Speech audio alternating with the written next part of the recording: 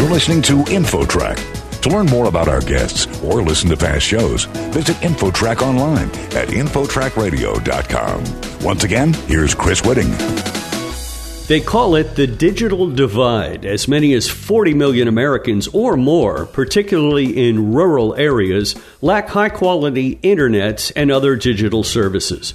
Joining us to discuss this is Christopher Alley, a University of Virginia professor who studies the digital divide. Professor, in terms of broadband access, how does the typical urban neighborhood compare with rural America? When we talk about the digital divide, there's actually a couple of divides that we should be talking about.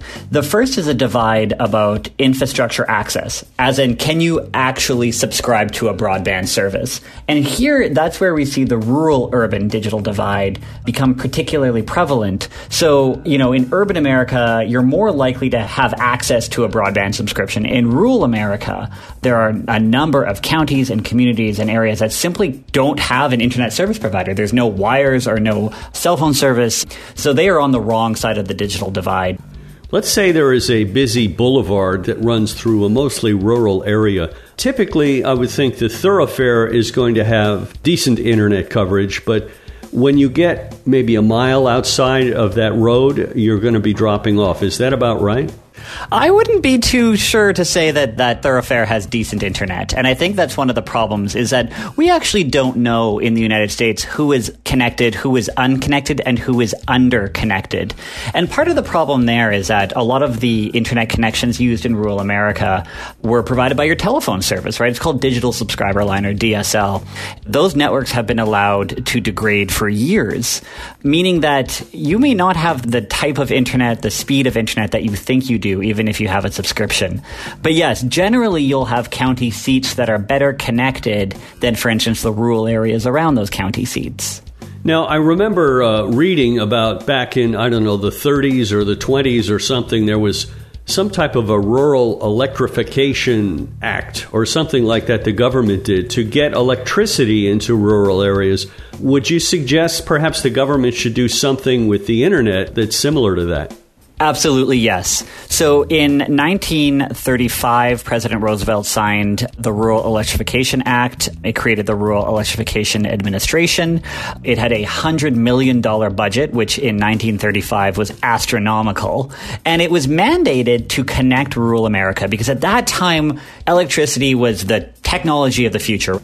Roosevelt's administration had decided that every single person, every single household, every single farm needed to be electrified. And how that worked is, it's not like, they just gave people money. What they did is try to encourage cooperatives to form, electric cooperatives to form, to connect these rural areas. Then that extended to telephony in 1949. And because in 1949 we said, okay, the new one, we've corrected the electric divide, now we've got to bridge the telephone divide. And so once again, the Rural Electrification Administration, which was then operated under USDA, was in charge of connecting rural America with the telephone. Jump ahead now, some 70, 80 years, we don't have kind of a similar concerted effort at the federal level. Congress hasn't really put its money where its mouth is when it comes to broadband as kind of the next iteration of the must-have technology, right? The technology that we all need to participate in commerce, in education, in democracy, in news and information, and quality of life. I mean, broadband is a utility, it's a necessity, it's not a luxury. But unfortunately, Congress hasn't been allocating a ton of money. There are two funding programs for rural broadband. One is operated by the Federal Communications Commission, and the other is operated by USDA, but they so far haven't been able to stop the digital divide either. We're talking with Christopher Alley, a University of Virginia professor who studies the digital divide, and we're talking about the difference between those who have digital access and those who do not. In this time of the coronavirus, how have the people who do not have digital connections, how have they been able to fare with people being told to work from home and that sort of thing?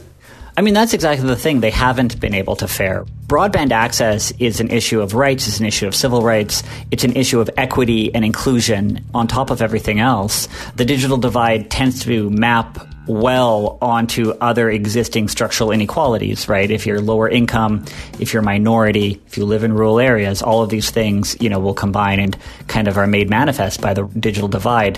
PBS recently published an article that said that folks are less likely not to social distance if they don't have broadband. Another report also came out that said that those who are more likely to social distance are those who are in wealthier areas and those who have high-speed internet access. So I don't think it's too much of an exaggeration to say that broadband has become a life and death issue in a time of COVID. Yes, and another area which is growing tremendously is telemedicine, where you get, a doctor's appointment online and they can deal with health problems you have that way. Of course, if you don't have internet, you can't do that. Right. You can say the same thing for education. We're asking our kids to learn increasingly remotely. If we ever have to go back into a shelter-in-place situation, we're going to be needing everyone to learn remotely, to work remotely, to shop remotely. We're already talking about what it means to vote remotely. All of this needs to be addressed immediately and efficiently and democratically so that we're not leaving tens of millions of Americans behind in kind of a dial-up age. There are stories of people who relied on their public library to get internet access, and now with COVID-19, the library's closed, so they have to go to a fast food parking lot in order for their children to do homework. Is that an extreme situation, or is that perhaps more common than we'd like to think in these rural areas? It is way more common in rural areas than you'd like to think. So we're seeing a couple of things. One, we're seeing libraries, a lot of libraries can't let people in, right? But we're seeing them push their Wi-Fi signals out into parking lots. So we see a lot of people parking in parking lots of libraries. And then, we see a lot of people driving to the parking lot of a McDonald's to do their schooling, to do their paperwork, so have you. It is distressing, but this is the lived reality for, again, tens of millions of Americans, particularly those in rural areas. Professor, if someone's listening and they would like to get better internet where they live, is there anything the individual person can do? Or is this really just up to politicians to make it a priority? If you don't have access to the internet, you can't exactly snap your fingers and then get it. But there are a couple of steps that everyday people can do. One is to talk to your county board of supervisors, to talk to your municipality, right? Because there are options there.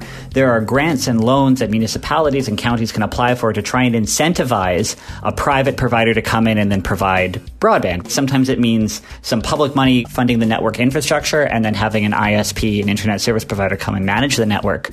Another option that we're seeing increasingly throughout the country is municipalities themselves funding and operating a broadband network. This is known as municipal broadband. Right now, unfortunately, 19 states either prohibit or inhibit municipalities from doing that. So it makes it really quite difficult.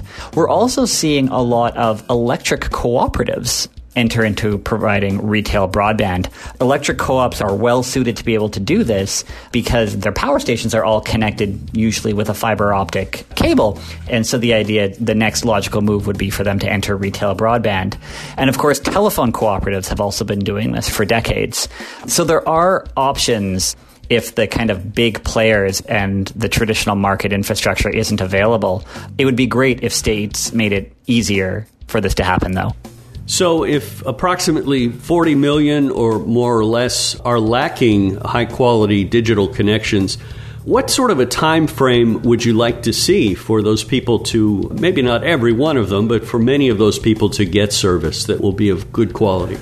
That's a great question. It's also an expensive question. So in 2017, the Federal Communications Commission released a report that said it would cost $80 billion to connect the unconnected in this country. I've seen deployment happen incredibly quickly. I've seen an entire county connected within the span of a year, but there's a big difference between a county and a country. So we're still talking a 5 or even 10-year plan. What I would love to see, though, again, is Congress allocate more money. The Federal Communications Commission offers about $5 billion a year for rural broadband deployment. USDA offers about $1.4 billion in loans and grants. It's not enough, and unfortunately, the money that has been spent wasn't exactly spent in the best way. So I actually think we need a big federal push to connect the unconnected, because clearly the private market is failing in this regard. Christopher Alley, a University of Virginia professor, and we've been talking about the digital divide. Professor, thanks so much for joining us today. Thank you very much for having me. I appreciate it. You're listening to InfoTrack, a production of Syndication Networks.